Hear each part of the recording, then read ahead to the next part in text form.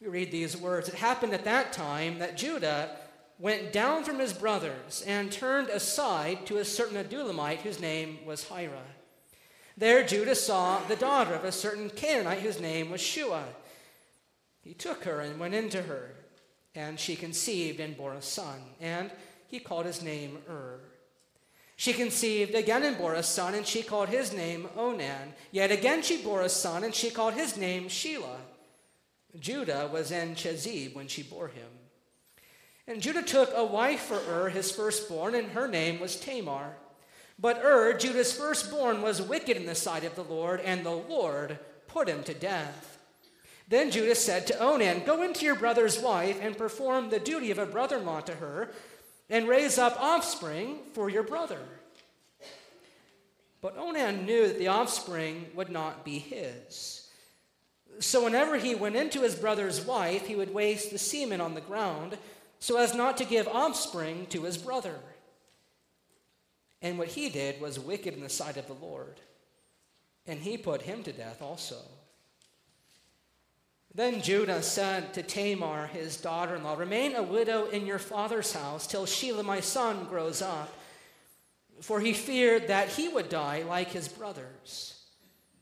So Tamar went and remained in her father's house. Now in the course of time, the wife of Judah, Shua's daughter, died. And when Judah was comforted, he went up to Timnah to his sheep shearers, he and his friend Hira the Adulamite. And when Tamar was told, "Your father-in-law is going up to Timnah to shear his sheep," she took off her widow's garments and covered herself with a veil, wrapping herself up, and sat at the entrance of Anaim, which is on the road to Timnah. For she saw that Shelah was grown up, and she had not been given to him in marriage. Now when Judah saw her, he thought she was a prostitute, for she had covered her face. He turned to her at the roadside and said, "Come, let me come in to you," for he did not know she was his daughter-in-law. She said, "What will you give me that you may come in to me?" He answered, "I will send you a young goat from the flock." And she said, "If you give me a pledge until you send it." He said, "What pledge shall I give you?" She replied, "Your signet and your cord and your staff that is in your hand."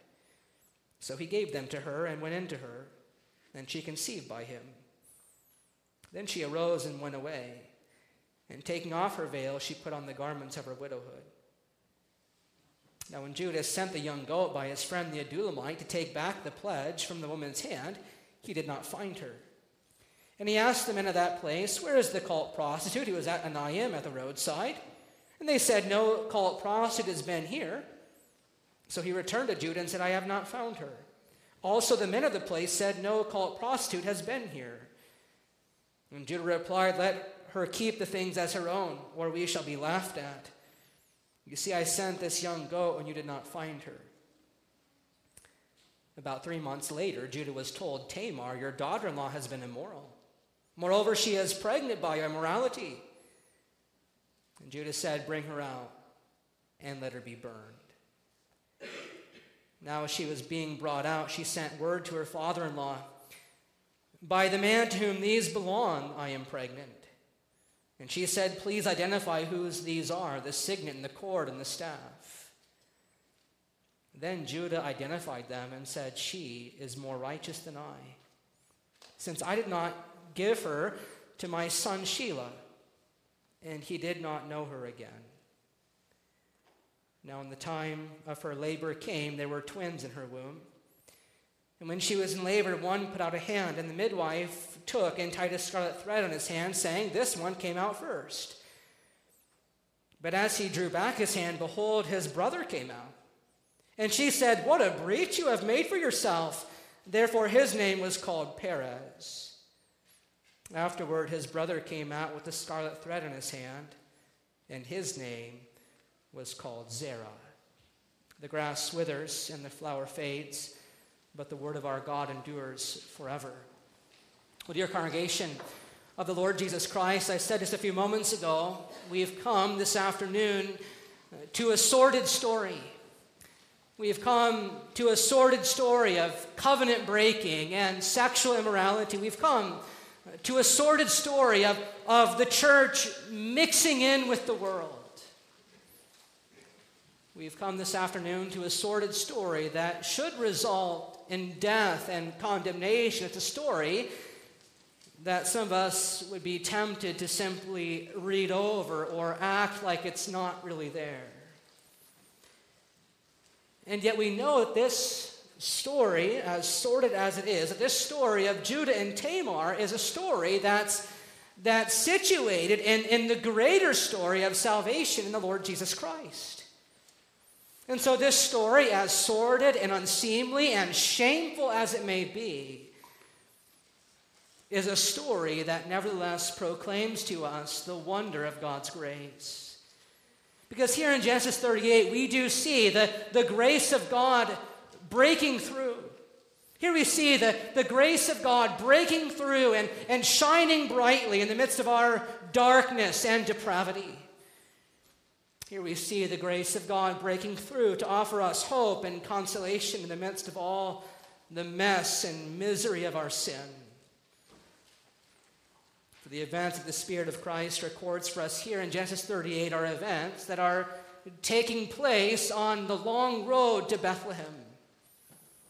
These events are telling us about the family. They're telling us about the ancestry of none other than the Lord Jesus Christ. But the story begins with Judah. Judah, we know, is going to rise to a place of great prominence in the Bible. At the end of the book of Genesis, Jacob is going to bless Judah, saying that the scepter shall never depart from Judah. Judah is going to be a royal tribe to King David. The Apostle John tells us that Jesus is the Lion from the tribe of Judah. And these sorts of things are probably the things that first come to mind when we think about Judah. The scepter shall not depart from Judah, the Lion from the tribe of Judah. But what do we read of Judah here in the opening lines of Genesis 38? Now it happened at that time that Judah went down from his brothers and turned aside. The phrase "at that time," of course, refers to the events that have just taken place in Genesis chapter 37. It was at that time when Joseph had been sold into slavery. It was at that time when Joseph had been sold into slavery by Judah's suggestion. It was at that time when Joseph was grieving the loss of his son, having been led to believe by Judah and his brothers that Joseph had been devoured by some wild animal. It was at that time that Judah turned aside, that he went down from his brothers and turned aside to a certain Adulamite whose name was Hira. And this, people of God, is simply code language. It's the Spirit's way of saying that Judah left the church. Judah left the church and he became a friend of the world. We have to recognize here in Genesis 38 that the family of Jacob, later renamed Israel, was at this time the church of the Lord Jesus Christ. It was through the line and family of Jacob that God was carrying out his covenant promises. It was through the line and family of Jacob that God was carrying out the great mother promise that through the seed of the woman, Satan's head would be crushed. There was no family in all the world so blessed as the family of Jacob. For the covenant promises, the gospel promises have been given to Jacob. But Judah now follows in the foolish way of Uncle Esau. Judah leaves the church and he befriends the world. It happened at that time that Judah went down from his brothers and turned aside to a certain Adulamite whose name was Hira. And there Judah saw the daughter of a certain Canaanite whose name was Shua. And he took her and went into her. And she conceived and bore a son and called his name Judah befriends a Canaanite man and he marries a Canaanite wife. And this he does not only at the expense of his own name, but also at the expense of his father's name. What Judah is doing here is saying something about Jacob. What Judah is doing here is saying something about the God of Jacob, that the God of Jacob is not a God who's really worth devoting his life to. And through these choices, Judah is dragging not only his father's name through the mud, but he is dragging God's name through the mud. And he doesn't care. Judah is simply doing what Judah wants to do. Surely Judah must have known how it grieved his grandmother Rebekah when Esau took for himself a wife from the Canaanites. He must have known how his grandfather Isaac had said to Jacob, "You must not take a wife from the Canaanites." He must have known how his great-grandfather Abraham had insisted to his servant, "You must go back to Ur to get a wife from there. Isaac cannot marry a Canaanite." But Judah doesn't care. Judah rejects the covenant promises that were signified and sealed in the circumcision. He marries a Canaanite, a pagan unbeliever. He makes himself unequally yoked. And in so doing, he shows that his heart is not true to the God of Abraham, Isaac, and Jacob. And in so doing, says one pastor, Judah is committing spiritual suicide. That's what he's doing. Judah is committing spiritual suicide. He's begun to walk in the way of the world, the way that leads to death and misery. And so here in the person of Judah, we see a picture of ourselves, don't we? Because here we're reminded that by nature, this, of course, is our tendency as well. We too, as we just sang, we too are prone to wander. We too are prone to leave the God we love. That's how we pray, "Take my heart, oh, take and seal it," because our hearts are fickle and frail. And they're moved by all the wrong things. And so in Judah's turning aside, we can't help but see all the ways in which we too have turned aside. That's what the Spirit would have us to see as we look at Judah, not just to point the finger at Judah, but to see, where have I gone down and turned aside? All we like sheep have gone astray, says Isaiah. We have all turned aside, each one of us, to go our own way. Where in our lives are we doing that? Judah's actions here, we recognize, are simply springing forth from a hard and rebellious heart. Judah is chasing the pleasures of sin. He's seeking the friendship of the world. He's found himself a Canaanite friend. He's taken himself a Canaanite wife. And we discover in verses 6 and following that the sins of the father are now passed on to the next generation. For although the Lord had been gracious to give Judah 3 sons of his own, when his oldest son became ready for marriage, what did Judah do? He took a Canaanite wife for him also, namely Tamar. But Judah's firstborn son, the Spirit tells us, was wicked in the sight of the Lord, and so the Lord put him to death. Apparently, was a wicked and unrighteous man. Apparently, took his father's sins to the next level, and so the Lord dealt with him swiftly in his divine justice. And this, you could say, is where the tension in the story really begins to rise, because the death of of course, leaves Tamar a childless widow, and if she remains childless, then she'll be considered not only to be a failure, but she'll also be destitute the rest of her life. And so Judah does well in verse 8 when he commands his second son Onan to go into his brother's wife to perform the duty of a brother-in-law to her in order to raise up offspring for his brother. And while this, of course, may seem rather unseemly to our 21st century ears, this ancient practice, later called levirate marriage, levir meaning brother-in-law marriage, this practice, outlined in Deuteronomy 25, was designed to maintain the line of a dead brother, lest his wife and his name be forgotten in the generations. And so what Onan was meant to do was to take Tamar into his home and into his heart, in order that he might raise up offspring for Tamar and for his brother But this is an obligation that Onan is not willing to fulfill. Because Onan, you see, knows that if Tamar conceives and gives birth to a son, then the lion's share of his father's inheritance will go Tamar's son and not to Onan. And Onan wants the lion's share for himself. But at the same time, Onan's unwillingness to fulfill this obligation to raise up an heir for Tamar does not prevent him from using Tamar for his own sexual gratification. Full of lust and full of greed, Onan is concerned only with Onan. The word translated as whenever in verse 9 in the original Hebrew is a word that indicates this is something that Onan did with some frequency.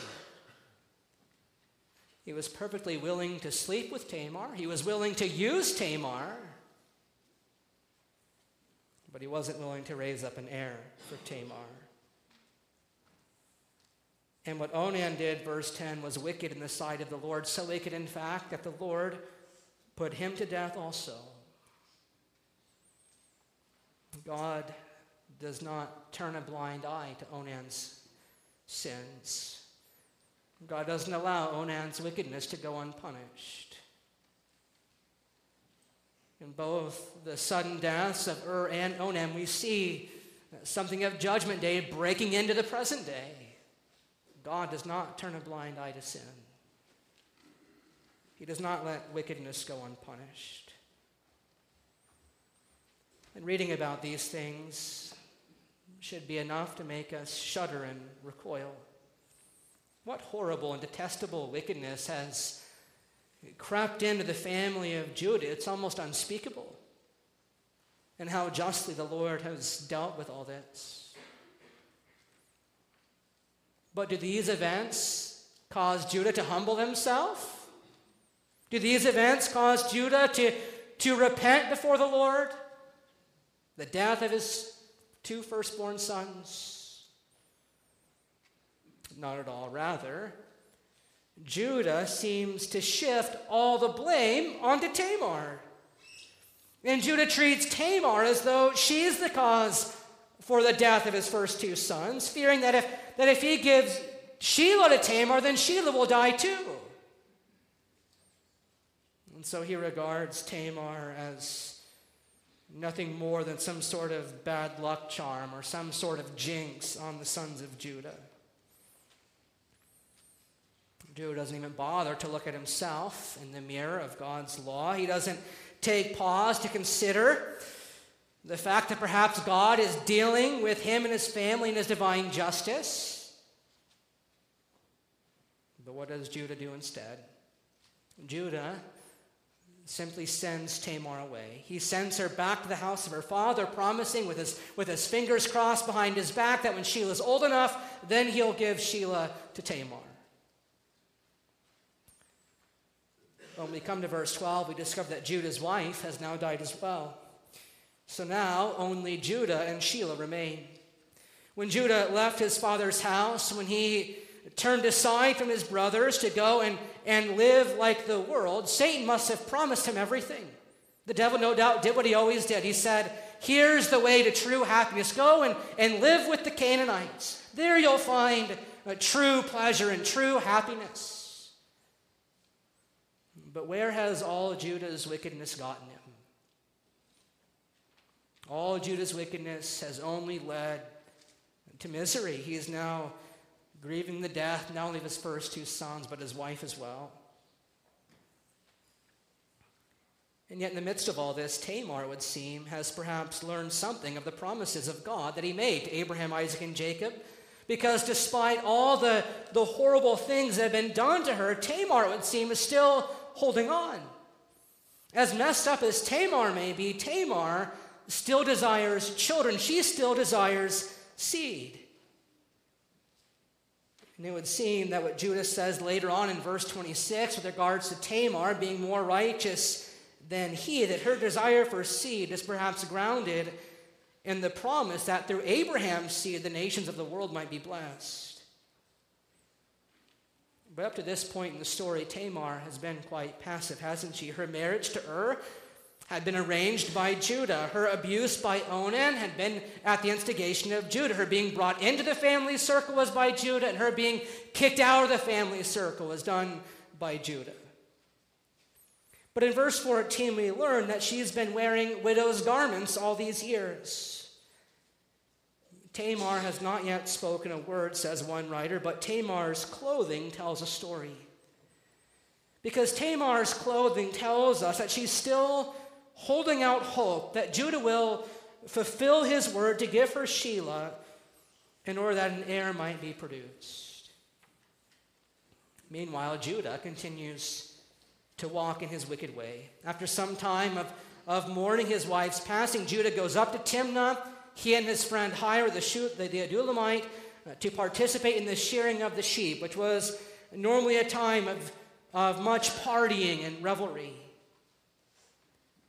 And once more in the story, God is holding up Judah as a mirror or as a window before our own hearts, as Judah once again, he once more flees to the false comforts and false pleasures of the world. But when Tamar was told, your father-in-law is going up to Timnah to shear his sheep, she took off her widow's garments and covered herself with a veil, wrapping herself up, and sat at the entrance of Anaim, which is on the road to Timnah. For she saw that Shelah was grown up, and she had not been given to him in marriage. And while the Spirit is certainly not condoning Tamar's methods here, and while we don't condone her methods either, Tamar's aim here is to secure her right to a son in Judah's family. Throughout this story, Judah is acting out of desire, he's acting out of pleasure, but Tamar is here acting out of desperation. She doesn't know what else to do. And she seems to care more about covenant seed than Judah does. And so when Judah saw her, he thought she was a prostitute, and he turned to her in order that he might be with her. And this, of course, should shock us as well. Even though Judah is a widower, he's grieving the loss of his wife, that doesn't condone any of this. It doesn't condone finding pleasures in a prostitute. But Judah takes the bait, and he consents to her terms to give her a goat in exchange for her service. But Judah doesn't have a goat, so what does he do? He gives her his signet, his cord, his staff as a pledge. These are all forms of identification. Judah gives her the equivalent of what would be your wallet, his driver's license, and his passport. That's what Judah is giving her as a pledge.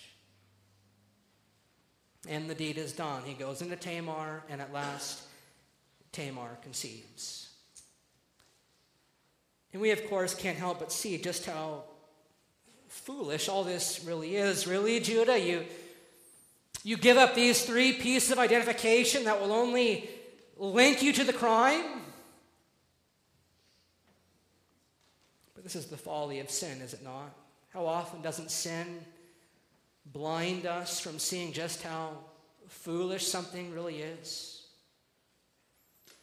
How often isn't that our experience? After we've given into temptation, we look back and we say, how could I have been so stupid? How could I have been so foolish? Well, the story moves along quickly in verses 18 and following. Tamar conceives by Judah, and afterwards she goes away from Anaim, removing her veil, putting her widow's garments back on.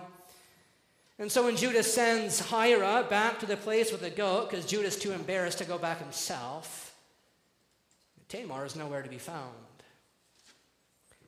Unless Judah should incur any more embarrassment upon himself, he says, forget it. Just let her have my pledge. 3 months go by. And then it's told to Judah, Tamar, your daughter-in-law has been immoral. Moreover, she is now pregnant by her immorality. And how does Judah respond? Bring her out and let her be burned. And we say, what a hypocrite. What a hypocrite. But then the tables are turned in verse 25. When Tamar holds up Judah's proof of identification, saying, "By the man to whom these belong, I am pregnant." And she said, "Please identify whose these are, the signet and the cord and the staff." And now Judah is exposed. Now Judah's sin and his shame, his hypocrisy are laid bare for everyone to see. And in God's amazing grace, Judah's eyes are finally opened. And Judah is convicted of his sin. Judah's sin was committed at Anayim, which literally means opening of the eyes. And now his eyes are finally open. And he sees. Verse 26, then Judah identified them and said, "She is more righteous than I. She is more righteous than I, since I did not give her to my son Shelah." Tamar, we recognize, was not without guilt of her own. Again, we don't condone what Tamar did. Tamar is not without guilt of her own, but Tamar was more righteous than Judah. Judah had acted out of pleasure, whereas Tamar had acted out of desperation. After had died, Tamar still desired to produce an heir for Judah, and after all these years, she's still been waiting for Shelah to be given to her. As one pastor has suggested, perhaps after the deaths of and Onan by the hand of God, perhaps Tamar came to know that whoever the God of Abraham, Isaac, and Jacob was, he apparently took his covenant more seriously than Judah and his sons did. Isn't that what we need this afternoon? A God who takes his covenant more seriously than we do. At any rate, she was more righteous than Judah. And God has now used Tamar to bring Judah to the end of himself. We read at the end of verse 26 that Judah never knew her again. In other words, Judah repented. What Judah did was wrong, and he never did it again. And boys and girls, this is what true repentance is. This is what true repentance looks like. True repentance identifies a sin in your life, and you come to say, "That's wrong. I'm not going to do that again." True repentance turns away from sin and turns instead toward the Savior. And this is what Judah does here. Judah's eyes were opened, and he saw that what he did was wrong, and he doesn't do it again. And if you read on into the coming chapters, you'll discover that by the time Joseph's brothers are sent to Egypt during the famine, Judah will have returned to his father's house. And not only that, but lest Jacob be driven to despair over the loss of Benjamin also, Judah, we know, is going to put himself forward as a substitute. He's going to say to Joseph, "No, don't take Benjamin, take me." And that's where Judah is going to reveal himself as the brother, as the Judah whom we all know and love. But Judah's change of heart, Judah's conversion has taken place right here. In his amazing grace, God stopped wicked Judah in his tracks, and he turned Judah around. Isn't this what God has been gracious to do in our lives as well? That, as Paul says, before God turned our lives around, we were dead in our sins and trespasses. We were following the course of this world, the prince of the power of the air. That's what we were doing. We were by nature children of wrath, like the rest of mankind. But then what does Paul go on to say? He says, But God, being rich in mercy, because of the great love with which he loved us in Christ Jesus, made us alive together with Christ, and seated us with Christ in heavenly places, that he might show to us the immeasurable riches of his kindness toward us in Christ Jesus.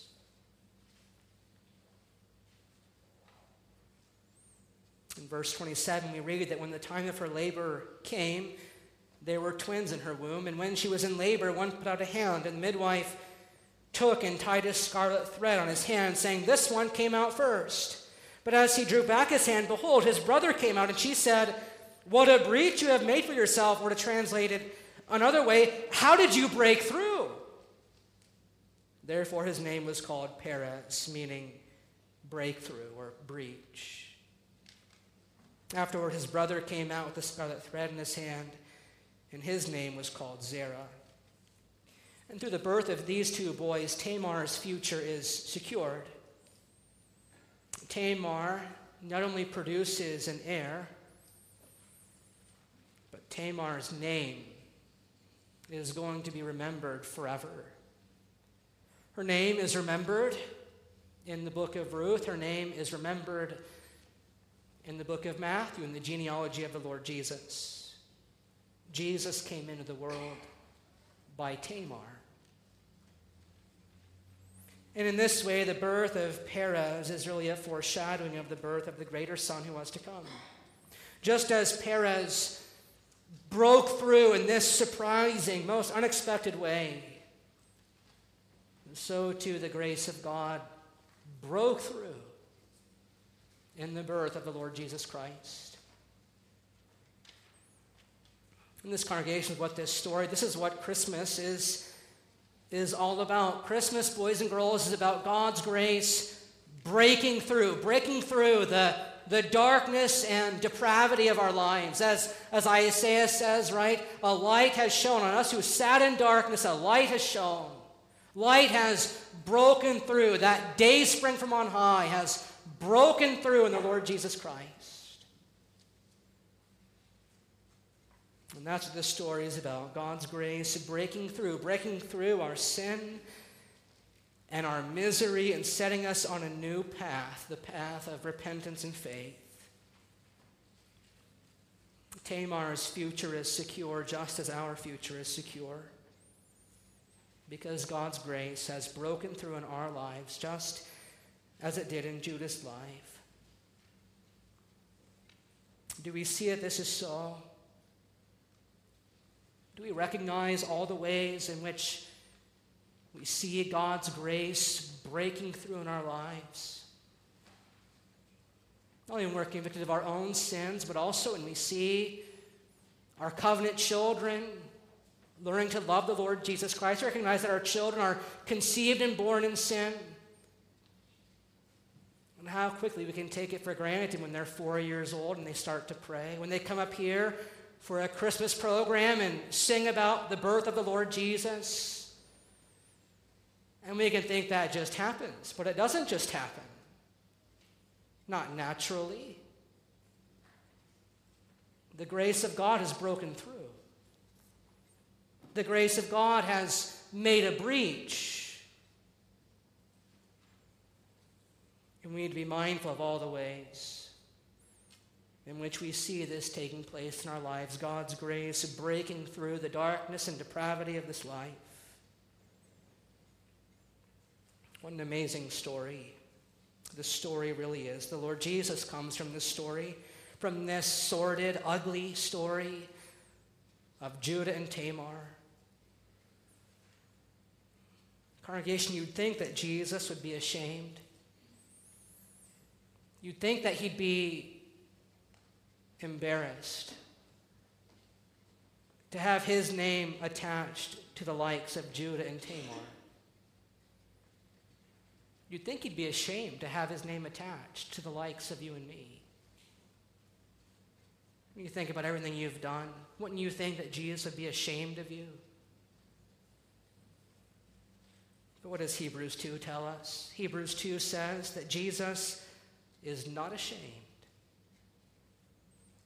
For he who sanctifies and those who are sanctified all have one source, says the author of Hebrews. That is why he is not ashamed to call us brothers. He says, I will tell of your name to my brothers in the midst of the congregation. I will sing your praise. He stands before heaven, says Hebrews 2, and he says, Behold, O Father, it is I and the children you have given to me. Since therefore the children share in flesh and blood, he himself likewise partook of the same things, says Hebrews 2, that through death he might destroy the one who had the power of death, that is the devil, and deliver all those who through fear of death were subject to lifelong slavery. For surely it is not angels that he helps, but he helps the offspring of Abraham. He helps us. That's what Hebrews is saying. He helps us. Jesus is not ashamed to call Judah his brother. He's not ashamed to call Tamar his sister. And he's not ashamed or embarrassed to speak about you in the exact same way. How liberating it must have been for Matthew to be studying the genealogy of Jesus, Matthew, the former tax collector, and to find Jesus came by Tamar. He came by Rahab. He came by the adultery of Bathsheba and Uriah and David.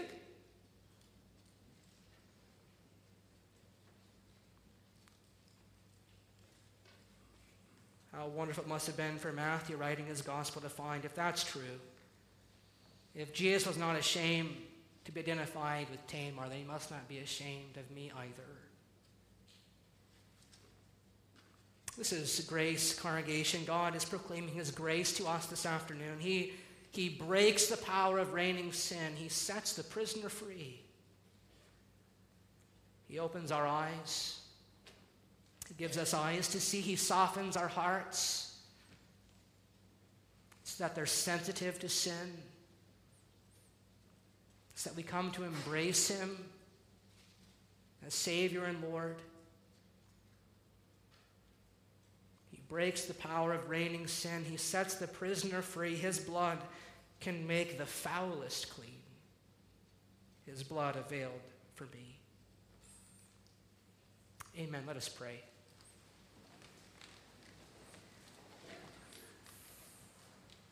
Heavenly Father, we stand in awe of the reality that your grace has broken through. That through all the darkness and depravity of our lives, the grace of God broke through in your Son, the Lord Jesus Christ.